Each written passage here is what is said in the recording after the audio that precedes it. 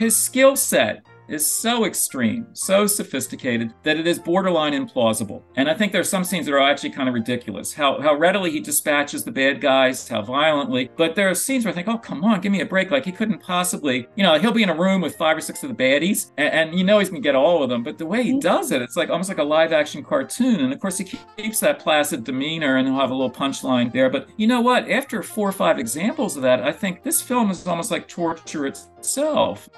Hello, and welcome to At the Movies with Mike and Marie, a show where 2 film professors talk about movies. I'm Marie Westhaver.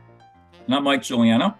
And today we're going to talk about Gran Turismo and Equalizer 3, starting with Gran Turismo.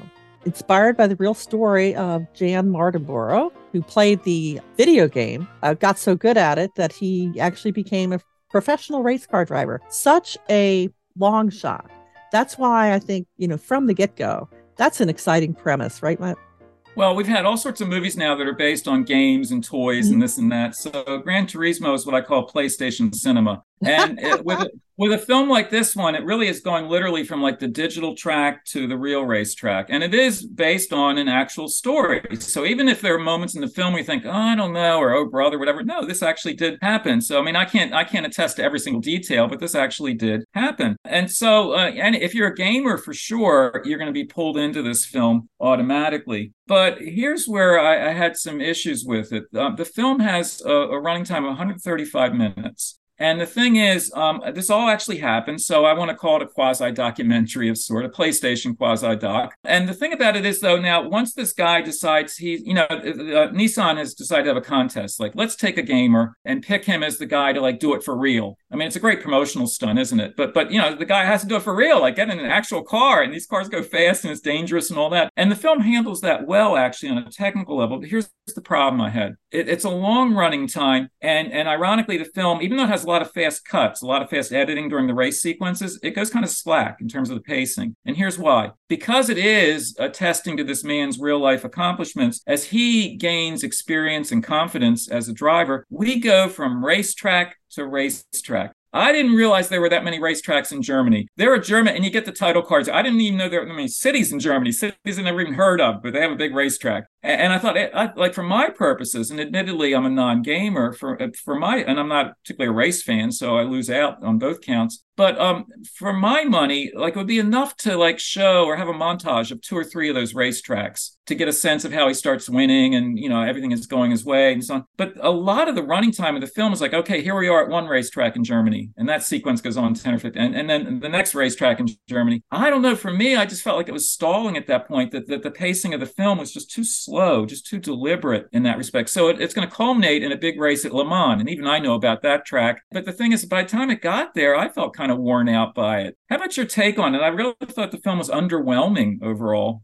Well, not being a gamer, I hate to pan the movie for that. I want to mention that the screenwriter said that he used Rocky and Top Gun as influences. So given those 2 examples, I would say you're absolutely on the money, because the pacing of Rocky and Top Gun is so much different. It's so economical. Where this, I feel like maybe because the audience is gamers, that the fun part is the races. So you just try to put as many in as possible. See, that's the thing. If you really are the target demographic on this, it's a lot of enjoyment at that level, right? If you just enjoy watching cars go around a track, I mean, if that's your thing, and I'm not making fun here. It's just if that's your thing, and this film will satisfy. But if you're not part of that target audience, it's a long succession of races. And what makes it seem even longer is the fact that the script ain't great. The script has all kinds of platitudes, all sorts of, like our driver has a kind of bonding relationship with an engineer named Jack, and it works within the script. The grizzled veteran and the newcomer, and they have some banter that works. But oftentimes it's like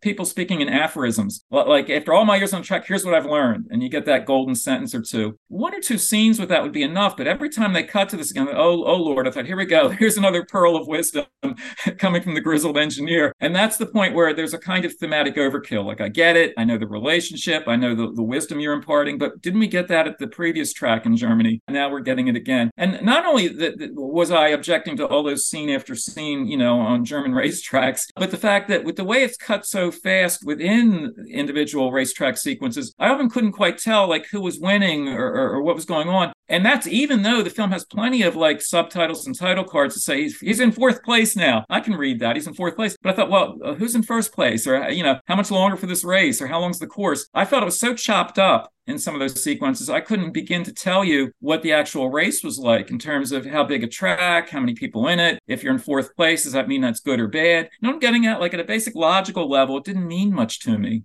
Well, I did want to mention that the David Harbour character you mentioned is not Jack Salter character. It's not a real person, but an amalgam of different real life characters, which is fine. But they make a lot of that character in that sort of, don't let down the father character while you are trying to pursue your dream. He's counting on you. He believes in you. So there's like an external character that they're seeking approval from that works on an emotional level, but it's also kind of manipulative and a little bit obvious about it. One thing I did think was super cool, though, I want to make sure I say, there are scenes where you go from being in the game itself or watching the character playing the game to him actually driving the car, which is the whole point. He's so good at this simulator that in the car, he's drawing on the same skills that he's learned playing the game. But there's also a wonderful scene where he's racing the car and you see, with the CGI and stuff that they do, the car falls away and he's in front of the game. He's tapping into the skill he had with the simulator. So going back and forth between those two things, I thought that was really cool. You make two good observations. First is that sort of amalgamation of a character. That can be convenient from a scripting standpoint. This engineer is based on various real life people, but where it's dangerous is he has suddenly a lot of symbolic importance. He will voice all these sentiments, right? So he's a mouthpiece for all this, and that's where it gets really heavy-handed. But I agree with you also in your second point there. I really did like those sequences where he's driving along, and the POV shots are, they're compelling sometimes. Like if you're actually at the wheel, what you would see. And I know it's CGI and all, but I'm pulled into it, right? But the fact is, I'm pulled into it, then the film will very astutely actually quickly cut back to him like back in his bedroom playing the game, how he was as a simulation driver, but going from simulation to the real thing. There are moments that work really well that way. And I think if I were a gamer, that would be like for me, it was interesting. As a gamer, I'd be really excited. I want to go right to my bedroom, console and start playing some more. So the film has that kind of promotional value there. Can you imagine how many people who like this film are going to rush out and that's what they want for Christmas? The other reason I thought it probably was very effective for fans of the game is I have a friend who used to play Flight Simulator all the time, and he was also a pilot. And so I did ask him at one point, does it really help? I mean, when you're in the plane, is it enough like the simulator that it feels, like legitimate practice? And he said, yeah, it actually does. There's so much out there, so many aftermarket airport, scenes that you can use. You can simulate, landing your plane in Dubai as well as, BWI or a small. It's just really once you get into that little world, apparently it's a lot more effective as a training tool than I would have dreamed. Also wanted to mention, because it's so cool, that the actual person the story is based on plays a stunt double in the film for the actor who portrays himself. Don't you just love that detail? I love that detail. You know what? Though I don't want to watch this film again ever. What I would find interesting would be somehow like excerpted to have like individual scenes or shots where they could say, okay, here's the actor, here's the real guy as the stunt double. That would be neat, wouldn't it? To actually say, oh, in this shot, that's the real guy doing it. Watching the film, and to the film's credit, I couldn't tell, and I was aware of this going into the film, but watching the film, I couldn't have told you who's who there, and that's good actually. That it's very convincing. Now, one movie it made me think of that was more fun, that was about a game, was Ready Player One, because that felt much more like being on a ride. And I did not feel like when I was watching Gran Turismo that I was in the car the way I did with like Ford versus Ferrari. Ford versus Ferrari is a much better film. We talked about that some time ago. It's a well-made film. It does pull you in that way. There are individual scenes, as you and I just mentioned, where you do feel like you're in the car with him. But for the most part, I felt like I was in the stands watching the race. And there was perhaps, and you make a really strong point here, that there's arguably too much distance between you and me as viewers and what we're watching there. I was too detached. And not just because I'm not a gamer. I just felt like technically the film keeps us at a bit of a distance for a lot of it. Now, it is directed by Neil Blomkamp, and I know he's done movies like District 9, and I think he's a really interesting guy to watch. But the thing that I associate most with him is he did this short for the BMW series of short films, The Hire. And his was actually after they did the first group. I think he got to do 20 minutes instead of 10. And I've shown it in my class because it's just this amazing explosion of destruction of all kinds of vehicles. There's just vans and cars and helicopters and all kinds of stuff gets blown up, to amuse us. And he does great with that filming action. So I was excited that he was the one who was going to direct this. And like you said, I think he hits it at some points, but overall, I agree with you. If they could have cut out 10 minutes just to bring it into 2 hours, I think that would have helped it a lot.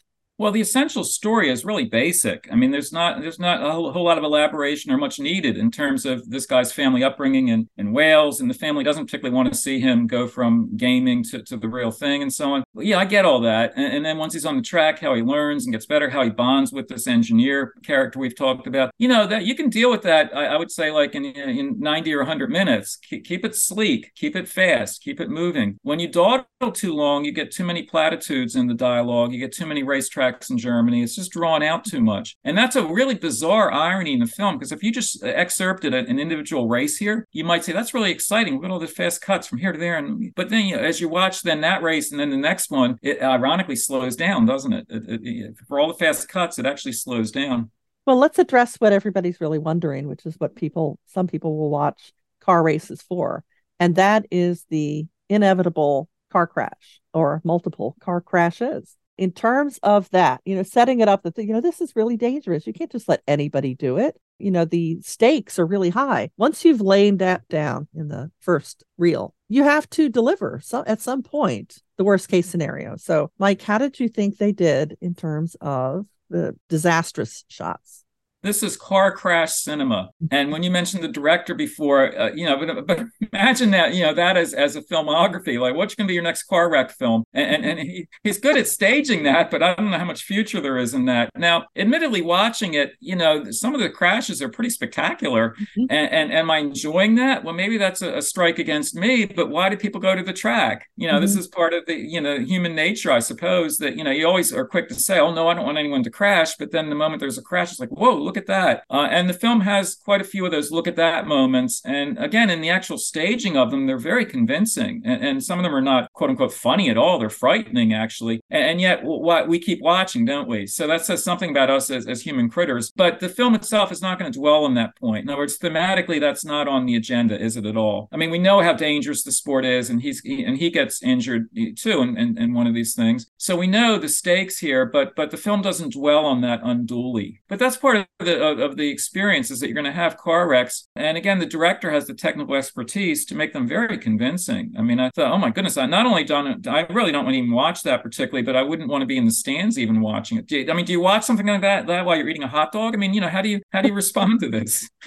I think you just hold your breath. I don't think you can swallow anything you brought as snacks from the concession stand, because you're on the edge of your seat. Those are some of the most exciting scenes, though. Obviously, that's supposed to be that way. Also, because one of the underlying themes is, your parents don't really think that you're going to be able to make a go of this, but they're watching while you're doing this incredibly dangerous thing. And I did not notice at first that the person playing his mother was Ginger Spice. That was kind of a fun extra thing. There's a few moments where you're like, oh, do you think Orlando Bloom did himself any favors, by the way, by being in this movie?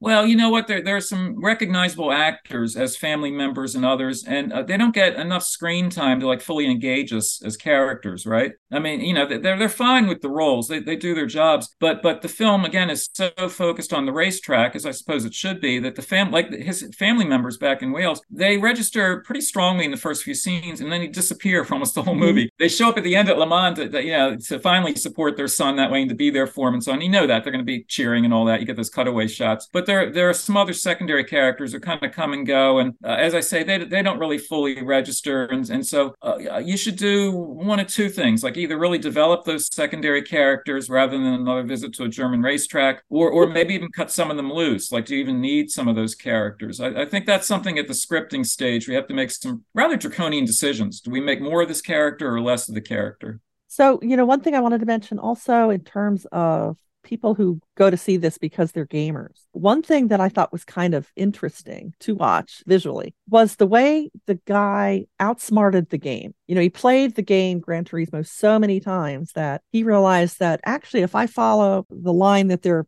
encouraging me to do in the game. If I do something slightly different, if I put the line somewhere else and follow that, I can actually get ahead. And then he tries that in real life, and they kind of show that to you visually. I thought that was a good thing to put in there, that it was his being able to outsmart the literal game that he actually took into the real world to try to outsmart that game. Yeah, the film has some smart moments like that. That's a good observation. The other thing about it is that to put in the time that he put in the game to learn all those things on the track would not only take a really long time, but be incredibly dangerous while you were learning it. Even though it's a real story, that you kind of wonder about it sometimes, because like, gee, would you even survive your first race? That's a fast learning curve. Yes. And I don't know if you remember back to all those years ago, and we all took driver's ed, they had simulators and they were terrible. They were nothing like being in a car.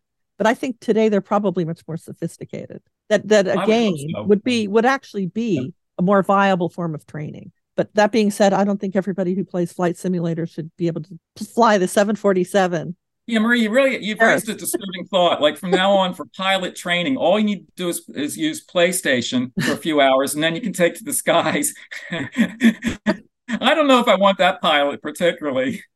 No, but the flip side of that is that it may be that we have so many gamers in our society that people are more capable of taking over a plane that's about to crash because something happened to the pilot. Maybe there's more people on the plane who have more skills than we ever imagined. But I don't want to be in that either. But when you're boarding the flight, on the side of the airplane, is it going to say PlayStation? I mean, that'll be actually on the side of the airplane. No, and I don't want to see like somebody who's underage actually piloting the plane. Your 16-year-old pilot who's really good at the game is going to be our pilot today. Actually, there's a whole conversation we can have about AI doing it, but that's for another show, because we need to talk about the Equalizer 3. And before the show, you said, there's only 2 words to describe this movie. Denzel Washington. There actually are 2 reasons to watch the film. The first one is Denzel Washington. The second one is the Italian scenery. The thing is, are they enough? Barely enough. The number I would emphasize actually isn't 2, but 3. This is Equalizer 3. How much more can be done here? The first Equalizer goes back to 2014. We know the basic formula. And this is where Denzel Washington is really good. And yet, he's in this third film, he's relaxing. He's trying to be retired or semi-retired. He's in a nice little Italian village and so on. Off to the side, he's enjoying he wants tea, but they keep giving him various Italian coffees. Anyway, that's kind of amusing. But anyway, he's sitting there. And without going into all the plot details, he's up against the Camorra. He's up against the mafia. And here's the deal. Now, these are genuinely bad guys. These are not just villains, but sadistic bad, right? So whatever happens to them, they deserve. There's not an ounce of sympathy for the bad guys. But here's where the film is grating, where it really bothers me. He's totally justified in wanting to protect his nice, quiet village life and to protect his friends and neighbors and fight the mob and so on. His payback, his revenge is so extreme that it's every bit as sadistic as what the bad guys are doing to his character and friends. And so I know I'm meant to sympathize, but after all, what it became for me was like a really protracted vigilante movie, scene by scene, all the really extreme, really graphic violence, not just on the part of the bad guys, but what he would do back, compounding that. So I feel like I'm watching a vigilante movie where I should be cheering him. Compounding that and really bothering me was his skill set is so extreme, so sophisticated that it is borderline implausible. And I think there are some scenes that are actually kind of ridiculous. How readily he dispatches the bad guys, how violently. But there are scenes where I think, oh, come on, give me a break. Like, he couldn't possibly, he'll be in a room with 5 or 6 of the baddies, and he's going to get all of them. But the way he does it, it's like almost like a live action cartoon. And of course, he keeps that placid demeanor, and he'll have a little punchline there. But you know what? After 4 or 5 examples of that, I think this film is almost like torture itself. I mean, it really just kept going on and on with that. Where do I take refuge? I watched every moment of the film, but my eyes occasionally would wander from the violence in the foreground to the pretty postcard images in the background. I took solace or comfort in saying, gee, that's a really wonderful Amalfi Coast town climbing up the mountainside. And that's sweet. I actually enjoy that. But then when you realize there's nothing more to the film than that, that's the most bothersome thing. You don't get anything more really in terms of his character, what's going on in his life, whatever. It's just a blank face. Admittedly, it's Denzel Washington's face, but there's like no real development. And so I'm hoping, and a lot of people have said this about the film, let the third one be the final one. I just can't imagine, like, what would you do beyond this? It would just be more of the same. Well, I think what you've described is the John Wickification of movies. And I have to say, when I saw this, the theater was pretty full and it was, opening weekend. So people were excited to see Equalizer 3. And I think there was a lot of chortling at a lot of the violence. People were buying into, be outraged. And then, you get the catharsis when you see this guy get his own. But I will say it started off so violent. I had brought a sandwich with me and I'm holding in my hand thinking, not now, not now. This is definitely not a movie you could watch while eating pizza. It is extremely, extremely violent. Now, I think that that's some of what some people go to see. Like they would be disappointed if they didn't get it. That's what I said about the John Wickification. Not only is it outrageous and implausible, but the violence is really over the top.